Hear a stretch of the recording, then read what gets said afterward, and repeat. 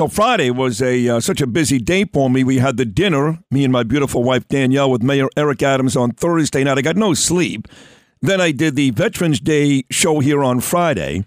And then, of course, I was on a Vietnam Vet USA float in the pouring rain. In fact, you saw me on Channel 7 if you watched that all afternoon. But in between the radio show and the Veterans Day parade, I had the fortunate opportunity to guest on my friend Brian Kilmeade's amazing Fox News radio show, which you heard, of course, right here on WABC. You hear it every day after me at 10 a.m., and that was an absolute blast. And I got there not long after Brian was hanging out with the great actor Sylvester Stallone, which may explain why he's in Tulsa this morning. So with that said, here he is, Fox and Friends, of course, his own show on Saturday nights. It's really terrific, One Nation with Brian Kilmeade. And right here on WABC, my friend, Brian Kilmeade. Good morning, Brian. Sid, great to be with you. Friday was fun, right? It was a great time. It was a great time. The parade was nice. I mean, the weather was miserable. It was pouring. But I got to tell you, Brian, the turnout was still pretty good. People lined up and down Fifth Avenue cheering on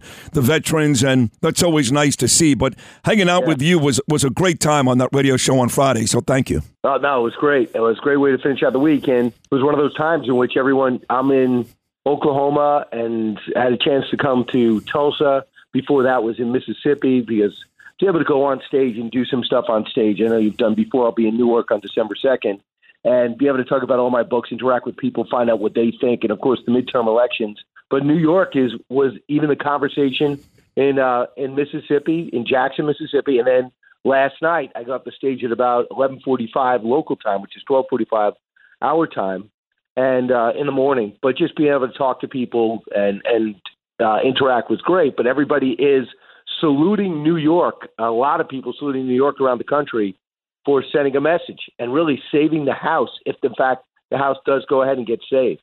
No, there's no question New York had a good day, obviously flipping 4 congressional seats, 2 of those out on Long Island. I mean, Lee Zeldin did lose the gubernatorial race to Kathy Hochul, but the rest of the state, New York did well. But you look around the country, now there is no Senate for the Republicans. Forget about Herschel Walker. Nevada's a loss already.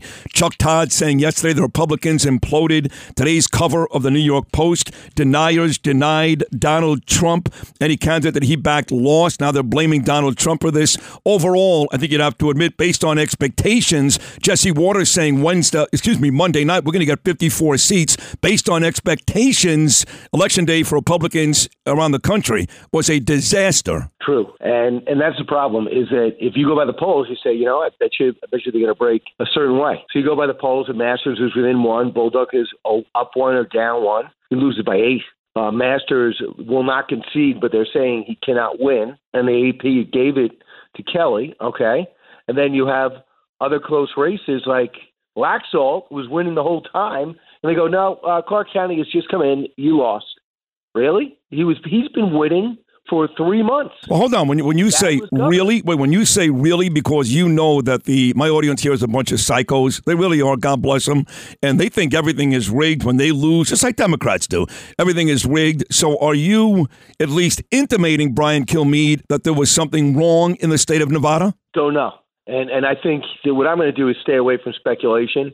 I'm going to just say, because I don't know. I'm not counting the ballots. I have not seen anything that indicates it. They got experts there, and if the GOP didn't line themselves up, lawyer themselves up with all the money that they have and they have collected, they're to blame. You and I can't handle Clark County. We got our plates are full, right? I mean, I can't go to the drop boxes, but you have 300 drop boxes around your state, and they're like, yeah, we haven't picked up all the ballots yet. And it was already Thursday. So there was no organization there. I mean, Arizona and Nevada embarrassed us again. Right, especially Arizona. Florida straightened their act out. For a long time, there were problems in different states. North Carolina was a problem. North Carolina is not a problem now. So Florida is probably the best example of a state that rallied and said we're in tired of embarrassing ourselves and ruining elections. Starting back in 2000, now they're done in 1 hour after the polls close. They're done. So for one thing, I would say universal. I don't want to see signatures match. Think about the last time you concentrated on your signature, probably, for you, Sid, 1971. if then, maybe even if then. I mean, I sign an SFR for Sidney Ferris Rosenberg, and it's different almost every time.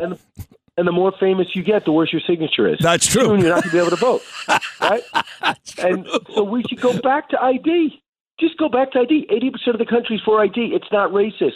And when you have ID, you're done. And there's a way to do it remotely. I think it's the last 4 digits of Social Security number. You don't get it. You don't get it. And the digits on your license. No, you don't get it. You're clearly racist. You don't understand that black people don't have ID. You don't get that?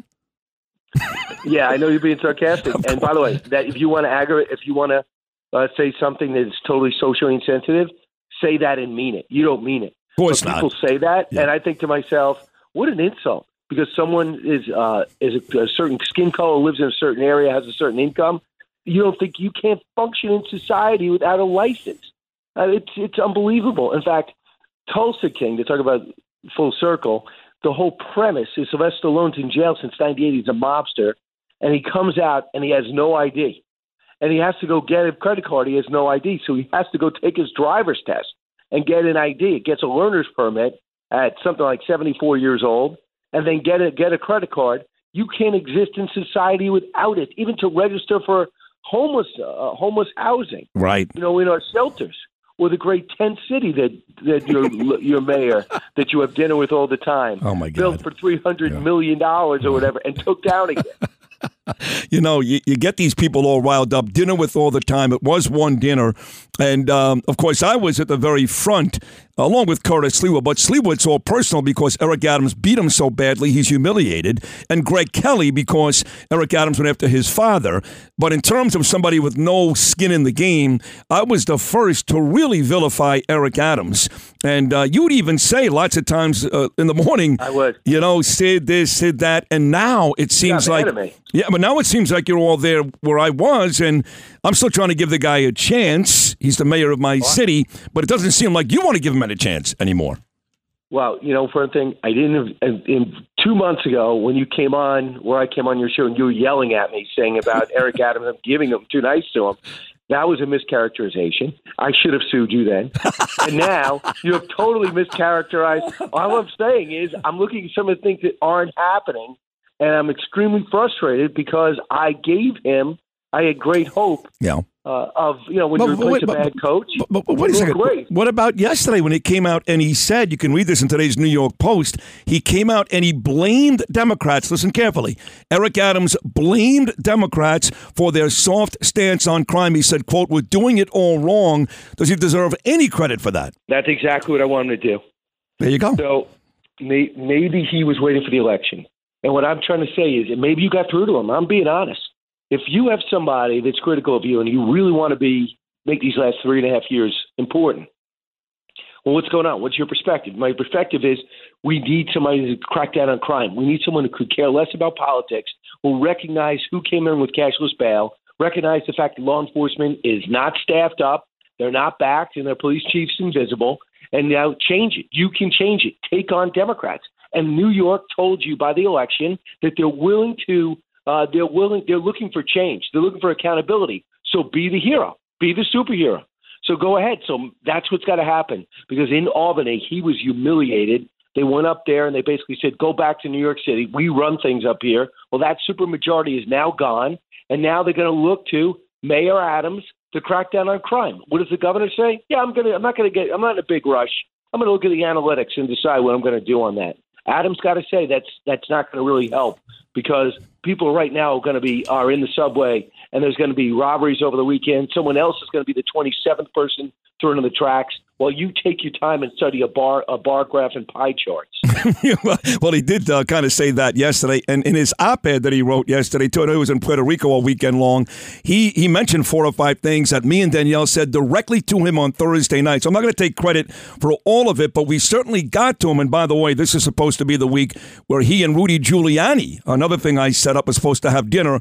We'll see how that goes down. But I want to get to Donald Trump because, again, today's cover of the New York Post, they're blaming Donald Trump, the media, other Republicans like Chris Christie, for the Republican collapse around the country on Election Day. Is that a bit too much, Brian, or in your estimation, is that accurate? Good analysis. I know where you're leading me. They're overdoing it. They're actually blaming, instead of saying, maybe Trump is part of the problem, Rick Scott's messaging, part of the problem, Mitch McConnell not putting money behind Masters and giving it to Murkowski, part of the problem. They say, let's take the easy out. Let's blame Trump for not spending enough with the money he's collected on the candidates that he's backed. Absolutely. The election denying, we always knew was a rabbit hole that nobody cares about 2020 anymore. We saw that Georgia straightened their act out. They changed. They rolled in. They rolled in a lot of their pandemic voting. Those are the types of things that need to be done. But going back, hey, let's relitigate Kennedy-Nixon in Illinois. I heard there's still problems there. But what happened is the country moved on, straightened things out. Next thing you know, Nixon was president of the United States 4 years later. So that's what has to happen. And every time that Trump brings it up, obviously it is a loser of an issue. I don't think it should have been brought up, but I don't think you can blame Trump for everything. Then the last Donald Trump question has to be this for the great Brian Kilmeade coming your way at 10 o'clock. He's great every morning. Right now, who gives the Republicans a better chance to win a general election? Let's move past the primary. Right now, today, that can change, of course, tomorrow. Donald Trump or Ron DeSantis? Well, as you saw, there was a poll, and DeSantis is out in front. It is so early to talk about 2024. Not to not talk about it, but to actually project on it. Right now, DeSantis is the hottest governor and politician in the country. Democrats will tell you that. I watched Bill Maher on Friday. They say DeSantis is like Trump, only sane. And that's Democrats are eyeing him. I told you at the Al Smith dinner when I did have a chance to meet Mayor Adams, and I went up to Schumer, the first thing he said to me was, do you think DeSantis is running? I said, wow, what an interesting thing. He goes, I know Trump's running, but do you think DeSantis is running? And I was shocked by that. Obviously, he's gotten in his head. And let me just point out something else. Schumer didn't do well. He only got 54% of the vote. I think that's lower. It is. Last time he got that low was against Al D'Amato. And by the way, the guy that did that to him, Joe Pinion, is set to join me coming up in about an hour and a half at 9:05 this morning. And I spoke to Joe Pinion Saturday. It's funny you bring that up, Brian. And I congratulated him even in loss. I said, you gave this guy quite a race. So I know there's not a lot of moral victories in politics. But to your point, Joe Pinion, that was a moral victory last Tuesday. Yeah, and I also think it's a message to Schumer. You got power, and you might deliver some things for New York. But we're not happy with the direction of the country. Also, it shows you Zeldin got people to the polls. When people got to the polls who don't vote Democrat, they went sure to vote Republican, and that helped drive everybody's numbers down. That's why Lee Zeldin is one of the heroes to emerge in losing from this campaign. And I think that was a little bit of the buzz yesterday on the Sunday shows, and I would not be surprised if that's on your show today. And the other thing is, Zeldin owes you a lot because you believed in him early. Yes, I did. Had him on this show every week for the better part of 3 months, and he did lose. But again, the rest of that ticket here in New York did extremely well, and you got to give Lee Zeldin credit for that. Hey, by the way, it was great seeing you on Friday. It's always great having you on this show. I mean it. Enjoy your time in Tulsa this morning.